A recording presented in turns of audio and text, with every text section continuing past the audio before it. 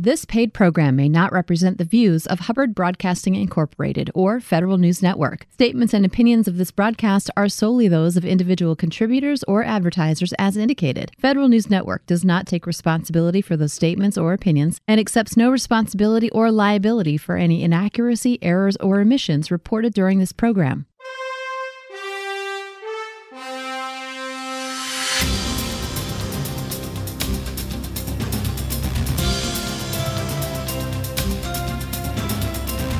Welcome to the Business of Government Hour, a conversation about management with a government executive who is changing the way government does business.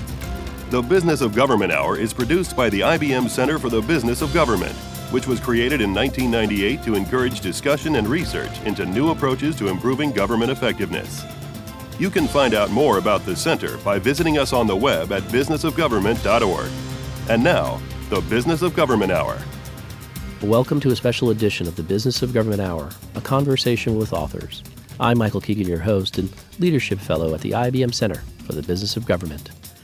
For 2 decades, the IBM Center for the Business of Government has sought to connect research to practice, engaging authors and academics who, in their research and studies, contribute in some form or fashion to changing the way government does business.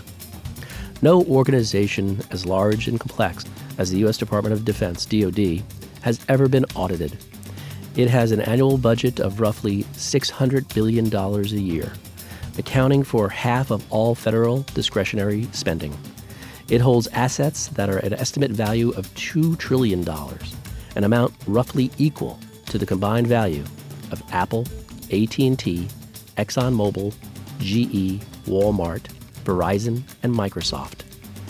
These simple statistics, however, do not begin to convey the complexity of the department's operations.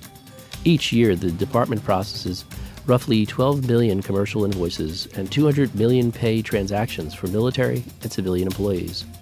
Why does the DoD lack an audited financial statement? What has DoD done to get to auditability? What challenges has DoD faced in its pursuit of an audited financial statement?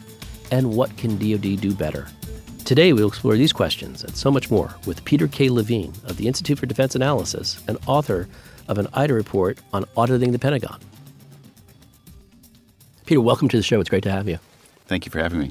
So before we get into specifics, Peter, what is an audited financial statement? Why is it important? And how challenging is it to prepare such a statement in any sector? So you have to start with what a financial statement is. A financial statement is basically a balance sheet for an enterprise. It shows the value of the assets and liabilities in light of revenues and expenditures. If it's an audited financial statement, what it means is if you have a clean audit, it means you've been independently reviewed, and your auditors have determined that there are no significant deficiencies in your financial statement.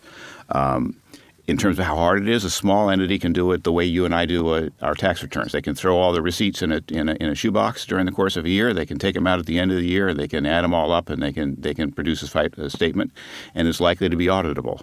The larger the entity gets, obviously, the more complicated it gets. Mm-hmm. Would you give us an overview of the legislative history in the federal government at financial reform? I'm thinking the CFO Act of 1990, the Government Management Reform Act of 94.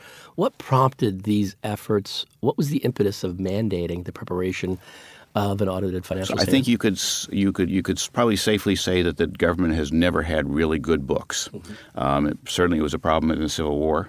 And it became a major problem at the beginning of the 20th century when government started to really grow in size. And we had GAO, originally it was called the General Accounting Office, if I remember correctly. Its purpose was originally to audit all those receipts. And they had a whole bunch of auditors, and they audited every expenditure, and they looked at every expenditure. We just outgrew that. It became impossible. And so, starting with the New Deal and World War II, we saw the size of government just growing so much that we needed new systems and new processes, and we struggled with it for years. And finally, in the mid '80s, the Comptroller General, Chuck Bowser was at the time, decided that the solution to our problems was we needed an audited financial statement. That was the discipline that got private sector entities to put their books in order. That the government needed that same discipline. Right. Maybe you could elaborate on the utility auditability of a financial statement? Well, a financial statement in the private sector serves a couple of purposes. You want to be able to value your assets because that shows the value of your company. Whether you have net debts, you have net liabilities, you want to be able to show your income stream because that shows potential investors what they're getting for their money. So basically, a financial statement is something that you do for outside entities to show potential investors how much you're worth and how well your business is doing. So the question is, when you bring that into government, what is the value of that?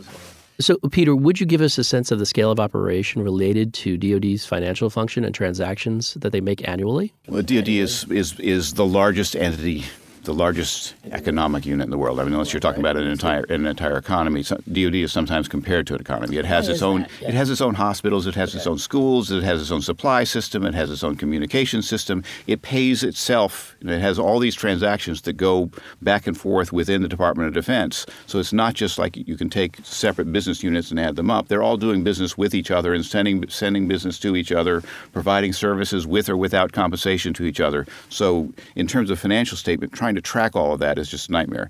The size, it's got estimated about $2 trillion in assets, which makes it as large as Apple and Microsoft and another half dozen of the largest businesses in the United States added together.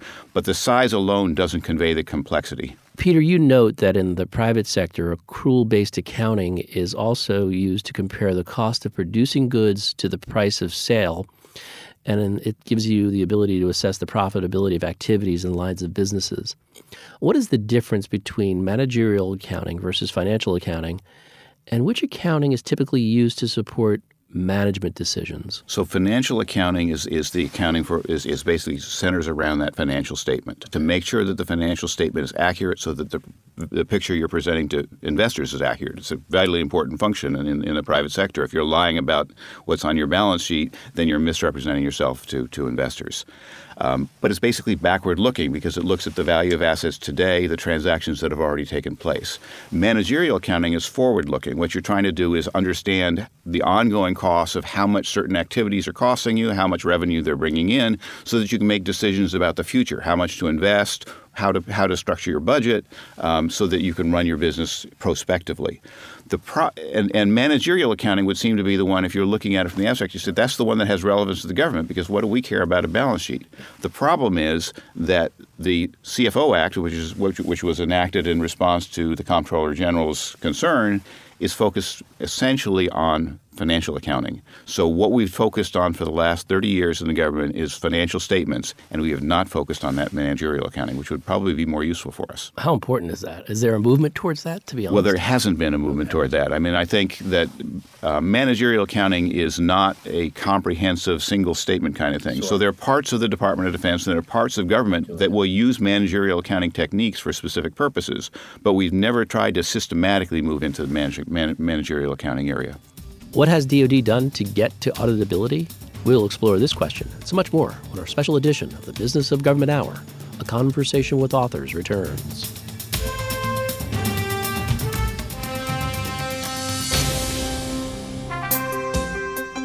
The federal government can reduce costs while improving services by adopting private sector cost reduction strategies and technologies to achieve similar benefits in government. Check out the IBM Center Special Report, Transforming Government Through Technology. It outlines how technology-based reforms can reduce federal costs by more than $1 trillion over the next decade. Download Transforming Government Through Technology and all Center reports at businessofgovernment.org. Jane Wiseman, Data-Driven Government, the role of Chief Data Officers. How can we realize the promise of data-driven government? What do Chief Data Officers, CDOs, actually do? And how can they help government agencies use data to inform decision-making? Join host Michael Keegan as he explores these questions and more with Jane Wiseman, author of the IBM Center Report, Data-Driven Government, the Role of Chief Data Officers. That's next week on the Business of Government Hour, Mondays at 11 a.m. on Federal News Network.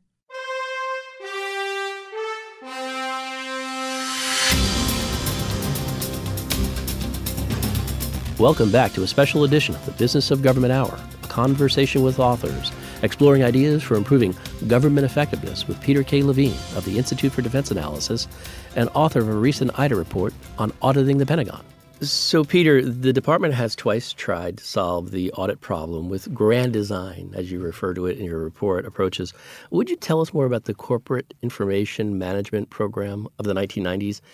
What were the basic principles underlying it? So that's abbreviated as the SIM program, it's generally called. Okay. But before I get to that, let me just say, put it in a framework. You said we've twice tried that and failed. We've also twice tried and failed on something that I call auditing for auditability. So basically, every idea that we've got for how you would get to auditability, we've tried in the past, and that's one of the purposes of the paper I've written, is to lay out this history so that people going forward will be able to see, hey, we've already tried this. Don't think that you're coming up with something new. Be aware of the pitfalls for this idea.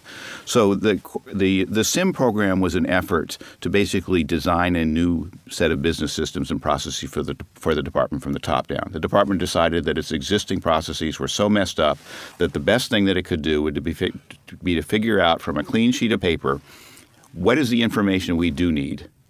Now let us structure systems and processes around that. That was the heart of what the SIM idea was. Great. What were some of the challenges in pursuing SIM, and why did it not succeed? Well, it took just a few months before the people who'd been tasked with doing this, they brought together some working groups in different substantive areas, said, this is too hard. We don't have the capacity to do this. We don't know all the information that DoD would need. It's too complex of an entity. At the same time that message was being communicated, a separate message was being communicated from the military services, who said, you've taken away all of our money for system upgrades because you said we were going to get this SIM system, this SIM funded, and we don't see any results. If you're going to take our money, you have to give us results. So DoD looked at that and said, okay, well, we're going to focus then instead on interim business systems, which will be upgraded versions of what you have now. We'll still keep out there the ultimate pie in the sky that we'll get to SIM eventually, but we're going to focus on this transitional process. And so eventually the ultimate SIM goal faded entirely, and they focused entirely on the interim business systems. And some of those worked and some of them didn't. But the big goal of let's take the grand leap and design something from scratch proved just to be too much for the department to do. Yeah. How did the department pivot to address some of the issues impacting SIM's effectiveness, or do you think you could elaborate? So I think that was the pivot, and what they said was we're going to look in areas where we have maybe 5 or 6 business systems or 10 or 12 business systems doing similar kind of functions, and we're going to pick the best of breed for each one, and that's how we're going to cull them down and get an improvement. So we don't have to invent something new. If we can just pick the best in breed, that will be an interim step forward. Is that kind of like leading to the fact that there were some successes, or was that some accomplishments with SIM? That helped. It proved to be harder than they thought, because it turns out that if you had 12 different business systems doing similar functions, they weren't doing the identical function. And somebody had to give up what they were doing now and give up some of what they were doing now, and it turned out they weren't really willing to do that. Oh, okay. So even in the interim business system area, they hit major obstacles. This is where you get to the creation of DFAS which is the Defense Finance and Accounting Service, and DBOF, which is the Defense Business Operations Fund, which were 2 vehicles that the department tried to use to bridge this gap and field interim business systems. And what they found was DFAS, they had some success, which dealt with the core finance and accounting systems. And they had some success because with the creation of DFAS, they transferred all the systems and people to a single entity. So then that entity owned the business systems and processes and was able to do some consolidation. There are disputes about how successful it was, but they significantly reduced the number of systems. They significantly reduced the number of people. They take credit for billions of dollars of savings over the years.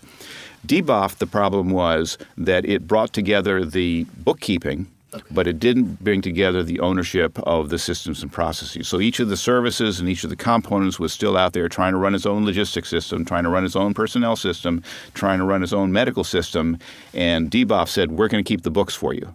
Well, it was a recipe for disaster because they were keeping the books, but they were trying to keep books on dozens of disparate processes that didn't fit together any better than they did before, and the people who still own those systems and processes were not willing to give them up and move to these improved systems or best in breed or anything like that. So they sort of hit a stone wall there. As a follow-up, would you outline the challenges and successes that derive from both? But more importantly, to what extent has the creation of DFAS been a signal success for DoD management reform, and are there Well, this is really where I wanted to go because I thought your report did a great job of this, illustrating some lessons learned about this experience. So I think that it shows a couple of things. One is that if you want to make progress, you have to take manageable bite-sized chunks. If you try to do everything, you're going to get nothing done. The other is that if you want to make progress in these business areas, you have to have buy-in from the people who are engaged in the process. That if you try to elevate it up to the top level and you're too many layers removed from the people who actually own the process and are responsible for producing the results, you're going to get this user resistance, and it's going to be very difficult to overcome. What we've learned from the DFAS and DBOF experience, but also over the years that have come since then, is choose a problem that is tailored so that it's something you can solve. Choose a level of ownership of that where it's somebody who actually owns the process and will be responsible for the results, so that you can get the buy-in and make sure that you can continue to produce. John Hamre, who was the comptroller of the Department of Defense in the 1990s before he became deputy secretary, used to say that trying to fix these problems was like trying to replace the tires on a car while still driving at 60 miles an hour on the highway, because you've got to keep operating all the systems while you're trying to change them out. I sort of think maybe more like trying to rebuild the engine while driving at 60 miles an hour. But the point is that's why you need the buy-in, is because people who are running those systems are still going to feel the responsibility to produce results. We can't stop buying things. We can't stop supplying the force in the field because we're substituting out business systems this year. I mean, you just can't stop that, so you have to keep running it. And there are ways that you work that. Change management is a huge problem. But bite-sized chunks and ownership of the problem, I think, are keys to solving it. So with all of these efforts happening in the department level, you kind of hinted during some of your responses that, the experiences of the armed services, the services. What were their experiences during this particular first grand scheme and little audit to auditability? Well, it's interesting. During this period in the 1990s, the services were actually being pushed around by GAO and the Congress, I think, as much as anything. This is when the idea of an auditable financial statement was fairly new, and Congress didn't understand why DOD wasn't making more progress, why they weren't getting there. So we were actually doing audits of individual services, and they were showing disastrous results. I mean, billions of dollars of discrepancies, things that were missing, things that we couldn't track down, things where we just didn't have paperwork, things where it looked like people just plugged in a number because they didn't have any idea what the real number was. And so you had a series of hearings on those kinds of things, which really showed the services to bad light. So they threw manpower at addressing problems like tracking down receipts and tracking down audit trails and matching up paper, and really difficult problems. Just imagine a military service with a $100 billion budget and a shoebox, and they're hiring people to go through those shoeboxes. It was not the best expenditure of funds at a time when it would have been probably better for them to focus, as they have more recently, on fixing the systems and processes rather than trying to track down the paper. Was that at the time of the peace dividend, so to speak, or was that slightly before? It was the peace dividend, but what you have to understand about the peace dividend was we took money away from the department because we didn't need to spend as much on defense anymore, and some of that obviously was a legitimate dividend, but some of it also was we took money away from overhead functions in the department, so that made some of these problems even harder. What challenges have DoD faced in its pursuit of an audited financial statement? We'll explore this question and much more when our special edition of the Business of Government Hour, A Conversation with Authors, returns.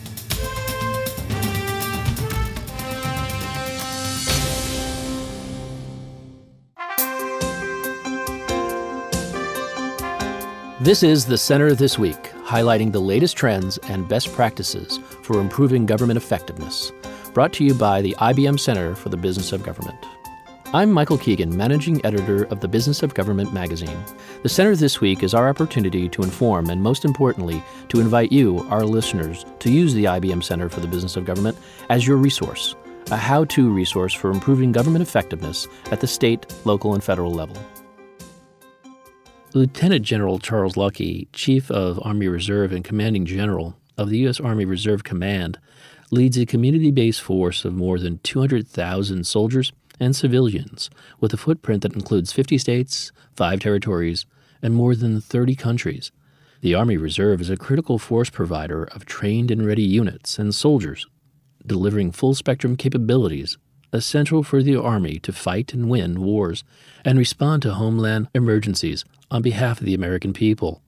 Lieutenant General Luckey discusses the mission of the U.S. Army Reserve, the essential components of force readiness, and the Army Reserve's support of civilian authorities, and so much more. In 1908, the Army Reserve started primarily as a way to expand the medical capability and capacity of the Army in time of war. And the theory is very simple. It's essentially a business model, but the theory was we don't need to have full-time cardiothoracic surgeons and orthopedic surgeons and emergency room technicians all the time at the full capacity that we would need in combat to support land warfare operations. And so the notion was, let's go find places in America where, by and large, the technical capabilities, the talent that we will need in the event of a war, is essentially being trained, and that readiness is being sustained in everyday America. So we're talking about Mass General Hospital in Boston or any number of Mayo Clinic. So we go out and we find capability that's already out there, very high state of technical capability and readiness, and then we bring it into the Army as needed, when needed, through the Army Reserve, episodically, for limited periods of time, at a massive cost savings to the taxpayer. So that was the initial going in idea behind developing this capability for the Army. Being ready and able to support the warfighting efforts of the U.S. comes with its own challenges. General Luckey elaborates. Without a doubt, the biggest challenge that I have as a leader of this team is to drive a change in the culture of one of the three components of the Army and ensuring that the culture of that component matches and is going to support the development of certain capabilities to deal with the emerging threats in the 21st century. We are now in an environment where there are potential competitors on a global scale that have the ability to challenge our military capabilities, our military power, what we have referred to as overmatch, what we have essentially relied on to be able to operate to some degree of impunity in certain domains, who now have the ability to challenge us in each and every one of those domains. Very simply, driving the requisite cultural change in an organization is probably the biggest challenge I face. More information on this and other center resources is available at businessofgovernment.org. There you will find how the business of government is not business as usual. For the IBM Center for the Business of Government, I'm Michael Keegan, and this has been The Center This Week.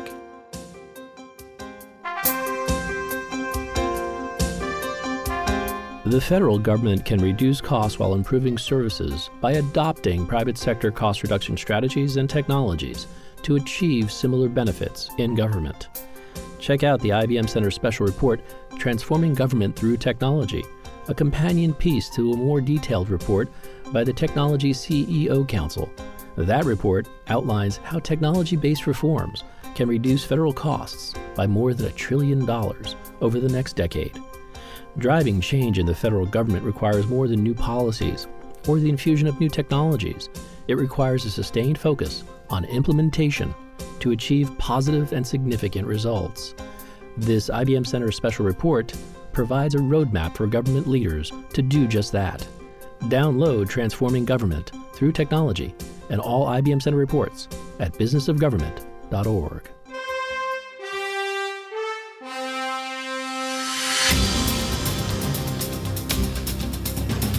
Welcome back to a special edition of the Business of Government Hour, a conversation with authors, exploring ideas for improving government effectiveness with Peter K. Levine of the Institute for Defense Analyses and author of a recent IDA report on auditing the Pentagon. I'd like to transition to what you called in your paper the second grand design approach to solving the audit problem, which was the Business Enterprise Architecture Initiative. Would you tell us more about the purpose and objective of this initiative? So I remember when I was on Capitol Hill at the time, and we wanted the department to develop a plan for what it was going to do so that they could take logical steps of tell us how you're going to get there. Don't just do this random action where you're trying to do everything at the same time. Tell us how what you're doing is improving the situation and leading toward auditability. GAO developed the idea of a business enterprise architecture as a way to map out where the department was, where it needed to be, and then develop a transition plan that took you from one to the other. So it was a logical planning mechanism. And so we actually codified into statute the idea that they were going to have the business enterprise architecture and the transition plan. What were some of the limitations related to this strategy? And does the BEA and the SIM share similar issues? So the BEA was a little bit more logical than the SIM in that it recognized that you have an as is. You have to you're starting from someplace. You can't just start with the endpoints. You have to recognize where you are today. So it was more realistic in that. But it suffered the same kind of problem as SIM in that it proved to be just too complex for the department. So DoD started out just trying to map what it called its as-is architecture. What do we have now? And so they spent $100 million, $200 million. They had contractors running around and trying to figure this out. They came in and they said, well, we think we have 600 business and financial systems. Then they came in and said, well, we think it's 1,200. Then they came in and said, well, it looks like it's 2,400. That's what we count now, but we really think that when we really get to the bottom of it, it'll probably be at least twice that. This is taking place over a period of a couple of years, and they're still counting the existing systems. Meanwhile, GAO has said, well, that's just you're doing that on the basis of a data request. You're asking people what systems they have. That'll get you a little bit of information, but what you really need to know is what data is included in the systems, how is it used, who's it using it, and what are the connections between the different systems. So you just barely scratch the surface. Even if you could get that count of the systems, which is taking you years to develop and you're not getting there, you just barely scratch the system. It was practically as if you would need to do the successful audit in order to develop your as-is architecture. So it was just too complicated to do that. You couldn't map all the data in the department without just stopping the department and running through spending a year on a complete review. So it wasn't any more practical than SIM at the end of the day. Yeah, did it evolve during the life cycle? Like, did you see a change? Did it pivot at all? Some very smart people at DoD figured out that what they could do would be to develop what they called a federated business enterprise architecture. Okay. And that makes sense in terms of the department structure, that the department is not structured as a centrally run organization. It has military services, it has components. So the idea of the federated business enterprise architecture was DoD, the Office of Secretary of Defense, would just develop a few top-level criteria. Then the services would build out the detail and say how they were going to meet those criteria and develop a system that fit into that. It was a very rational idea. In practice, what it meant was that the only thing that was ever really developed was the top level, because even the services were too complicated, and really the idea just sort of fizzled after that. There was bowing down to the idea of a business enterprise architecture, but we really still don't have one, and we don't have one for good reason. It's just too complicated. It comes back to this idea of trying to do everything at once. What you need to do is to pick out the parts that are pick out a size of a problem that's manageable and work that problem. And I think that we have learned from the business enterprise architecture, though, in that when we take on a problem, so if the Army is taking on its core financial system, or the Defense Logistics Agency is taking on its logistics tracking systems, they have recognized that they need to do this mapping process and figure out what they've got now, where they want to get, and do the arrows in between. So on a more micro scale, we do business enterprise architectures. We just can't do the comprehensive business enterprise architecture that GAO envisioned at the start of this. It's just too big and too complex. Yeah. I love in your report what you do is you lay out the historical evolution of all of these efforts, but you're very even-handed about the pros and the cons and the realities that were associated with each one of these efforts. And I'd like to switch gears to something, I guess it was serendipitous because at the time in the private sector it became a big deal, or maybe it had just, jumped the shark in the private sector, but the Enterprise Research Planning Initiative. Well, perhaps you could elaborate on the strategic deficiencies of the DoD approach, which were frequently not encountered in the private sector. So enterprise resource planning, they're called ERP programs, were developed in the private sector in the 1990s. They were basically supposed to be off-the-shelf systems that would comprehensively link together the business processes of an organization. And the idea was, instead of having separate custom-built systems, one system for your logistics, one system for your personnel, one system for your finance, and then linking them together, you'd have a single system that would link all those things together. That way you wouldn't have to be transferring data back and forth and have the loss of accuracy you have when you have different data developed in different systems with different definitions. So that was the concept behind it. The problem, even in the private sector, was if you're going to develop one single off-the-shelf system and deploy it, then people who had all these different business processes they were already using were going to have to change their business processes to match the system. And there was a huge change management problem even in the private sector, where there were companies that sort of rejected it and couldn't implement it. Nonetheless, there were many companies that successfully implemented ERPs in the 1990s. And that was what DoD was looking at. And they said, well, that's what we need. We can't afford to be custom developing these unique systems across the Department of Defense. If there's a solution that's working in the private sector, especially if it's off the shelf and it's already been developed, then we need to buy that rather than developing our own. So they moved very strongly, the department moved very strongly into ERPs in the early 2000s. The biggest problem, the fundamental problem, is the scope of DoD, which is so much bigger than the private sector. Orders of magnitude larger, which means that the change management problem is going to be orders of magnitude larger. The interconnectivity and even how you'd bring in a new system would be that much harder.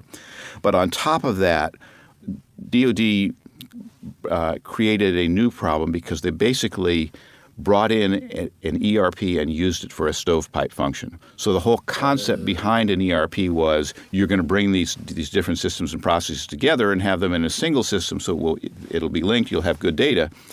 Well, DoD would put in one ERP for your logistics, one ERP for your financials, another ERP for this, another ERP for that, and you had multiple ERPs, which means you're basically undermining one of the major purposes of having an enterprise resource program in the first place. The idea of enterprise resource program, the word enterprise is right there in the name. So, that's interesting. So they made it even more complex.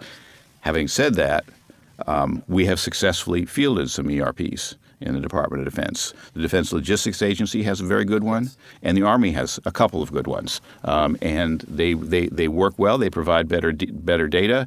They're easier to upgrade than a custom-built system. So there is experience with doing this right and getting good results. But we made the problem is much harder in the Department of Defense, and we made it even harder by the way we did it. What happened to? Is there? You mentioned DLA. You mentioned Army, and does the department proper have any ERP? There is no overarching DoD ERP, and there probably couldn't be because again, we're getting back to the size and complexity. Too big of a size, and the places where they've succeeded are the places where you've had people at a hands-on level who've taken ownership of it. You keep on bringing that through the ownership. This is our system. It's doing our business processes, and we want it to work, and we know it, and we know how it works. So the Army really did that on a hands-on basis, and DLA really did that on a hands-on basis, and the difference showed. Now, Trent, just as a follow-up with that, because you've suggested in your lessons learned throughout and in your recommendations that take that problem, take a bite of that problem, have the person who owns it and knows it solve it. How do you do that with stakeholders like the Congress and like GAO? Congress has been willing to give the department a fair amount of license. Okay. I mean, and the department has been taking recommendations from GAO on this for 30 years now. So they're trying hard to do the right thing. I don't think that has been that Congress or GAO are the problem on that. The problem that you have is, in order to field an ERP or basically any really logical new business system, you have to change the business processes. If you don't change your business processes, you're just automating some obsolete process that didn't make sense in the first place. You might have somewhat more modern IT, but you still got the same problems. You've just automated them all. So in order to change the business processes, you have to be in constant touch with the users. You have to understand what the requirements are, why they do the things they do, why they do them the way they do, and how you can change them. And that's something which you just can't do from a 35,000-foot level. You have to be down there in the trenches working that. And so those entities of the department that have been willing to get in the trenches have had a lot more success. And the example I would give is we have a couple places where the Army and the Air Force have tried to implement what seem to be on the surface virtually identical programs for the same purpose. There's, for example, IPS Army and IPS Air Force. IPS stands for Integrated Pay and Personnel System. It's a great idea. Instead of having one system that tells your personnel what category they're in and another system that pays them, you have a single integrated system so that depending on the category you're in, you automatically cut the right paycheck. So both of them were trying to develop integrated pay and personnel systems. The Army got down in the trenches and said, we're going to work our business processes, we're going to understand our users, we're going to figure this thing out. The Air Force said, we're going to buy this off-the-shelf system and we're going to send it to our IT people to field it. That's not getting down in the trenches. The Army struggled, worked really hard, and got something fielded. The Air Force canceled the whole thing and had to start over again. So it's the difference. These are not easy things to do. Not at all. And you point that out eloquently in your report. And you're getting back to the history, which I think is really important because you say in the report that you need to learn from the past, or else this is not going to work. And what I want to go to is let me just say, if you've been trying to achieve an objective for 30 years and it looks like it's still way off in the distant future, then either the objective is wrong or you've been going about it wrong. And so you definitely need to look at that history and try to figure that out. Keeping with the history, I'd like to get to the evolution. We went from ERP. Then they decided to create the Business Transformation Agency, BTA. What was the purpose of doing that? How did it help the department in its efforts to get to an audible? So I think the original idea was we see that some people are coming to grips with this and some people aren't doing a good job. What we need to do is create a center of excellence so that we can have expertise on this and do it right across the enterprise. Again, a rational idea. The problem was that, again, we create this at the OSD level, at the DoD level, so it's not actually owning those systems. And they discovered the same thing that we've discovered time and time again in the Department of Defense, which is if you don't own the systems and you don't own the processes, the people who do own them and are not likely to pay a lot of attention to you. So what BTA found after a couple of years was that they had almost no influence at all on the services. The services had already invested, were already in the process of investing their billions of dollars on their ERPs, and they weren't going to listen to somebody from DoD who was going to come in and tell them how they should be doing it. So BTA was left handling a small handful of defense-wide programs, some of which succeeded, some of which failed, but they ended up with a much smaller responsibility than they were originally envisioned to have. Has it dissolved? It dissolved a few years later. I think it had more to do with headquarters reductions than anything else. Oh, really? We were at a time when the defense budget was coming back down and looking around and saying, well, we got this big defense agency and it has this small responsibility. Do we really need a defense agency to do this? And the answer was probably not. There's overhead involved in having an entire defense agency. We can have, and some of their stuff was assigned to DLA, some was assigned to other people, some was brought into the office of the then Deputy Chief Management Officer. But we can have other people do that and reduce the bureaucracy because the responsibilities it has are not big enough to justify having a defense agency. Before we move from the history, which you do a great job of explaining, I'd like to get a hint of the political dynamics. And where I'm going is, you mentioned two grand design approaches, and I think if I'm right, I may be wrong, but they were agnostic as to party or administration. This has never been a partisan issue, and it's never been something, it's never been something which is unique to an administration. As I was at the end of the last administration, we're getting to leave. I did make the comment to some of my colleagues, if the next administration needs to change course and wants to blame us for everything that's wrong, that's fine, as long as they get the course right. But there hasn't been a whole lot of that. We've had good people in both administrations working really hard on this issue. David Norquist, who's the comptroller right now, couldn't ask for anybody better from the point of view of wanting to try to get to defense audit. He worked at the Homeland Security, Department of Homeland Security. He got them auditable.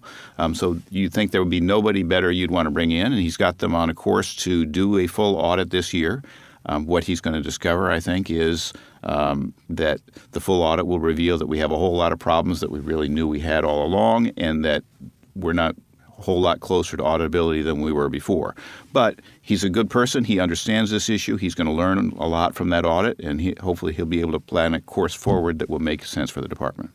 What I was going to ask you is, with all the things that are with all of these setbacks, the lack of success around a lot of these historical efforts, how have and in what way have the systems, the business systems, been improved or impacted? Maybe as a derivative, but how have they been impacted positively? I used to say that the auditability goal served one important purpose, which was to focus the department's attention on financial management and the importance of getting good data. And it has done that for 30 years.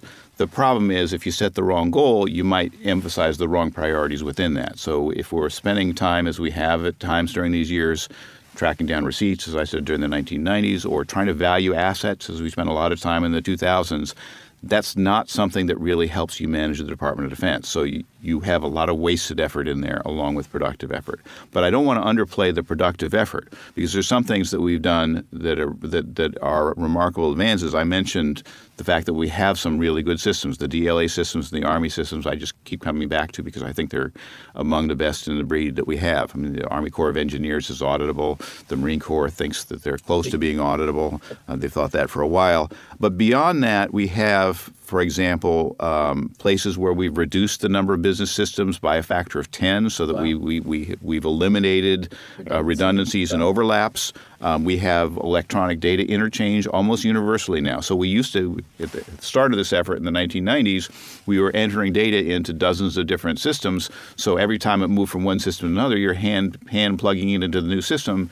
The obvious potential for error is incredible. We've got now interfaces between our systems so that we tend almost universally, I think, transmit data electronically and not by recoding it, which brings about so many errors. We have developed. We haven't talked about the Standard Financial Information System called SFIS.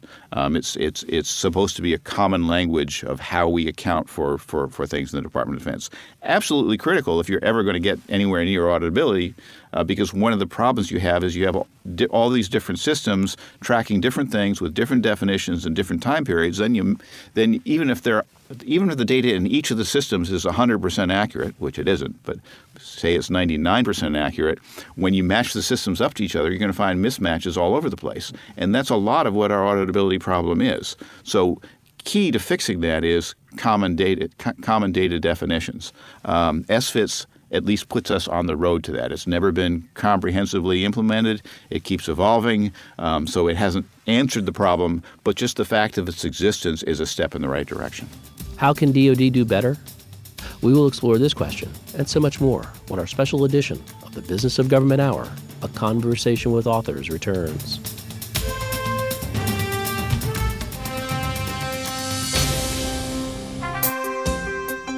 The federal government can reduce costs while improving services by adopting private sector cost reduction strategies and technologies to achieve similar benefits in government. Check out the IBM Center Special Report, Transforming Government Through Technology.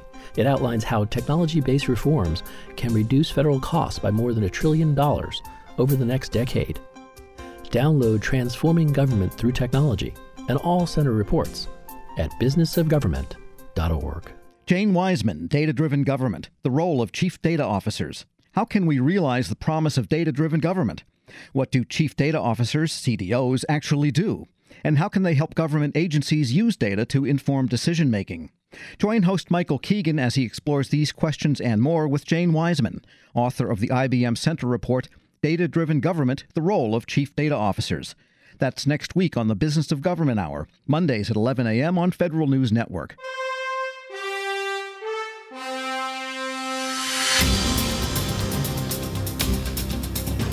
Welcome back to a special edition of the Business of Government Hour, a Conversation with Authors, exploring ideas for improving government effectiveness with Peter K. Levine of the Institute for Defense Analyses and author of a recent IDA report on auditing the Pentagon. So, Peter, the DoD Comptroller has made the case that financial audits can be used to identify shortcomings in the department's business systems and processes, and then it can be prioritized for action. Those audits identified hundreds of material deficiencies in DoD systems and processes that have not yet been addressed. Would you identify some of those? So, yeah. First, I don't want to downplay. I think that David Norquist wants to do this comprehensive audit. We always learn something from an audit. So I don't want to say you don't learn anything from an audit. But what we need to recognize is we've been doing audits for 30 years. Over the last 10 years, we've been doing these partial audits. And when you do partial audits and you discover problems, you should be figuring out how to fix those problems, not saying, now I'm going to go on to the next step. You want to pass the first one before you get on to the harder problem. So what kind of problems do we have? We know the department can't accurately account for intergovernmental transactions where it buys and sells things from itself. DoD has an almost impossible problem with that. I talked about SFIS. We know that we have inconsistent data definitions built into our different systems that result in mismatches. We know that we're unable to establish what's called a universe of transactions, which is the starting point for an audit.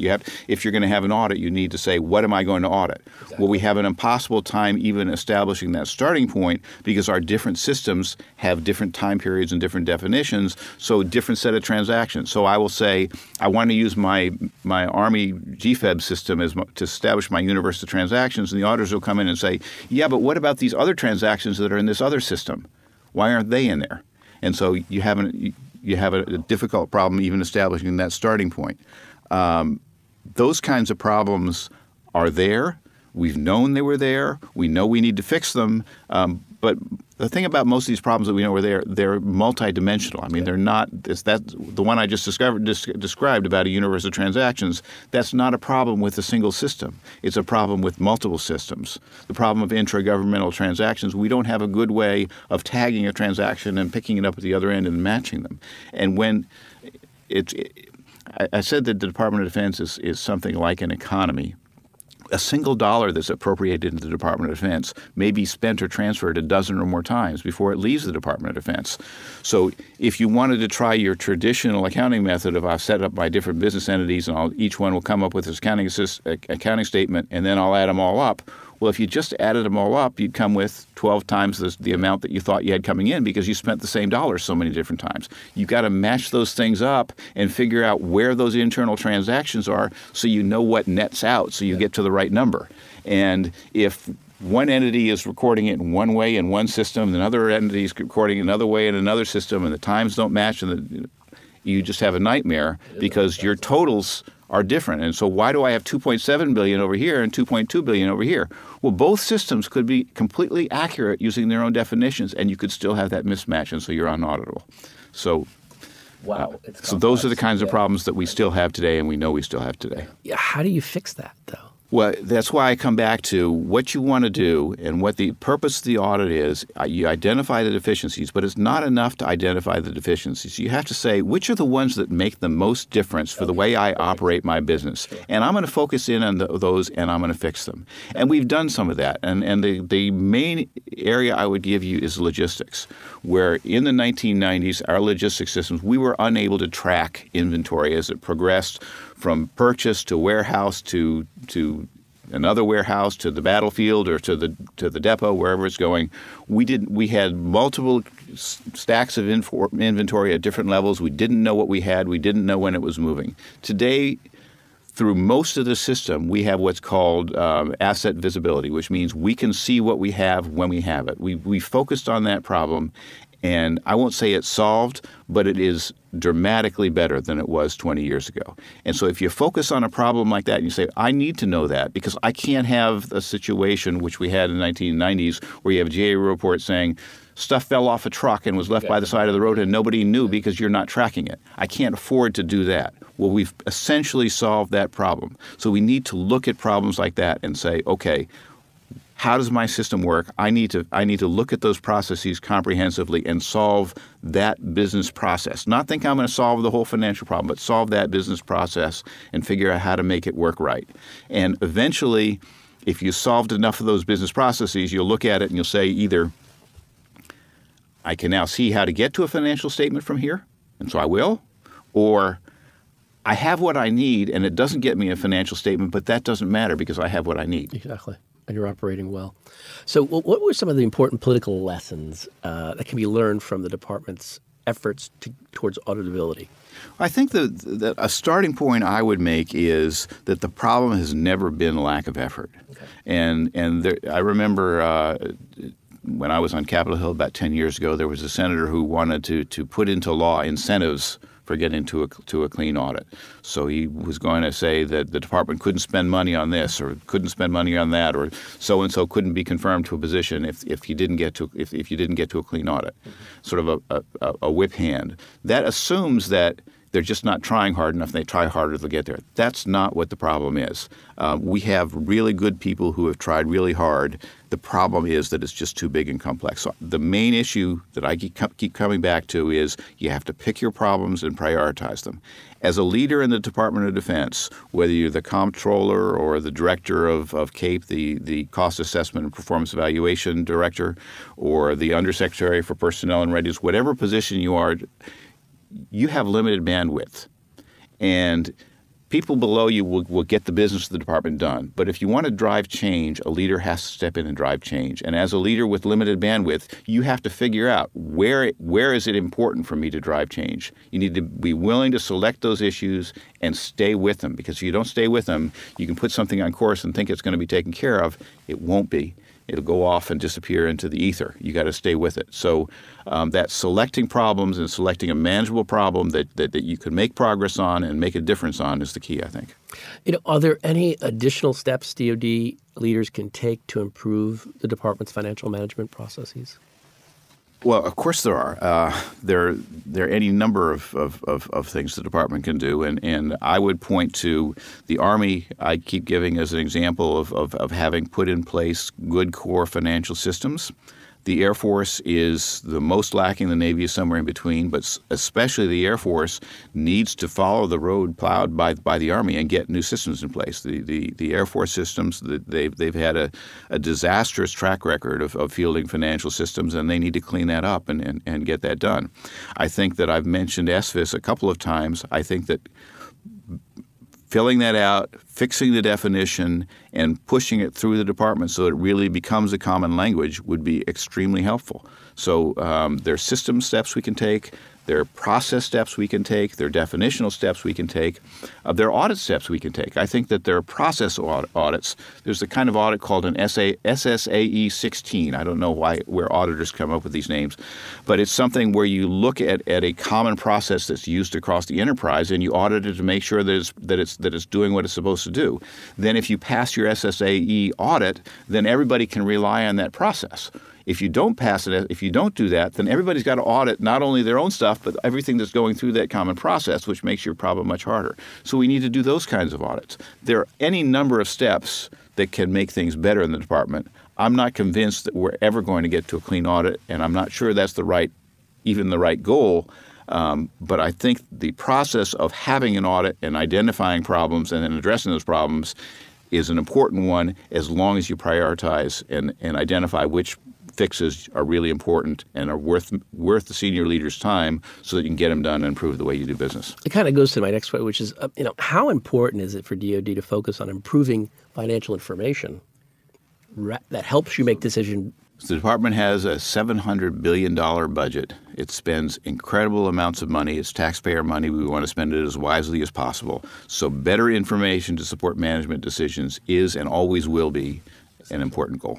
So, Peter, you mentioned David Norquist, who is the current DoD comptroller. We had the pleasure of having David on the show back when he was with DHS. How much does he think it's going to cost to do an audit this year for DoD? And when did he say we can expect it to be a clean audit? So I believe what he said is about $1 billion a year is what he anticipates spending. He says that he does not expect to get to a clean audit in 5 years. We won't get to a clean audit in 5 years, and we may not get there in 10.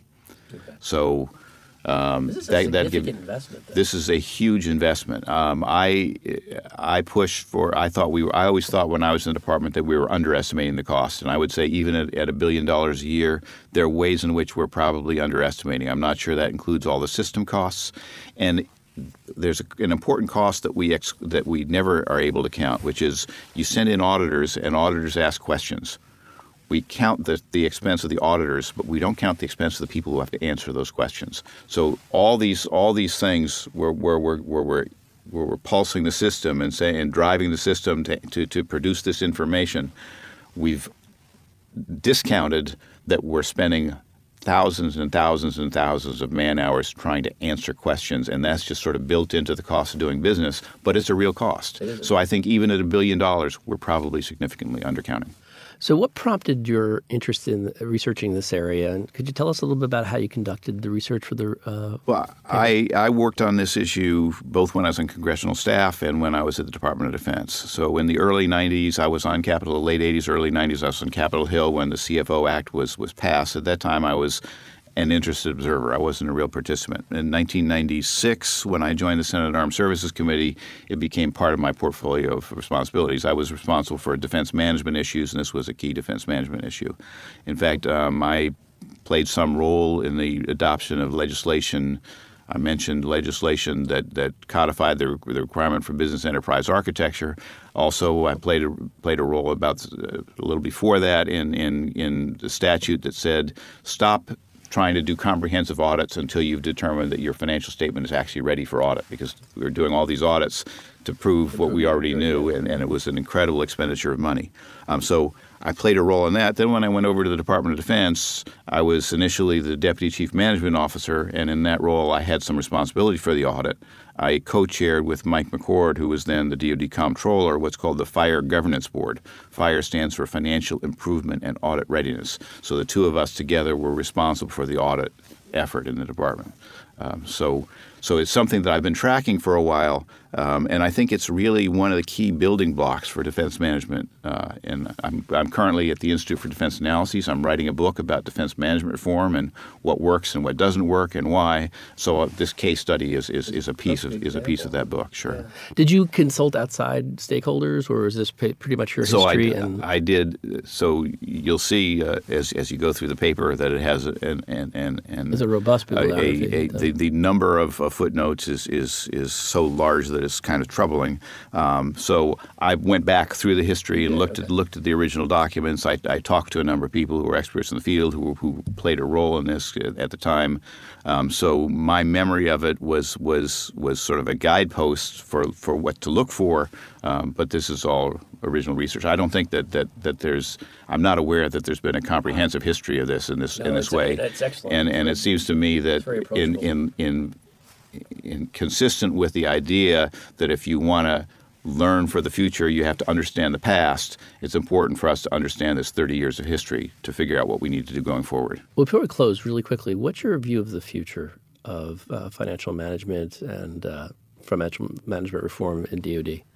It's going to continue to be a problem for the foreseeable future. We're going to continue to spend large amounts of money on it for the foreseeable future, and the challenge is to spend the money wisely and well.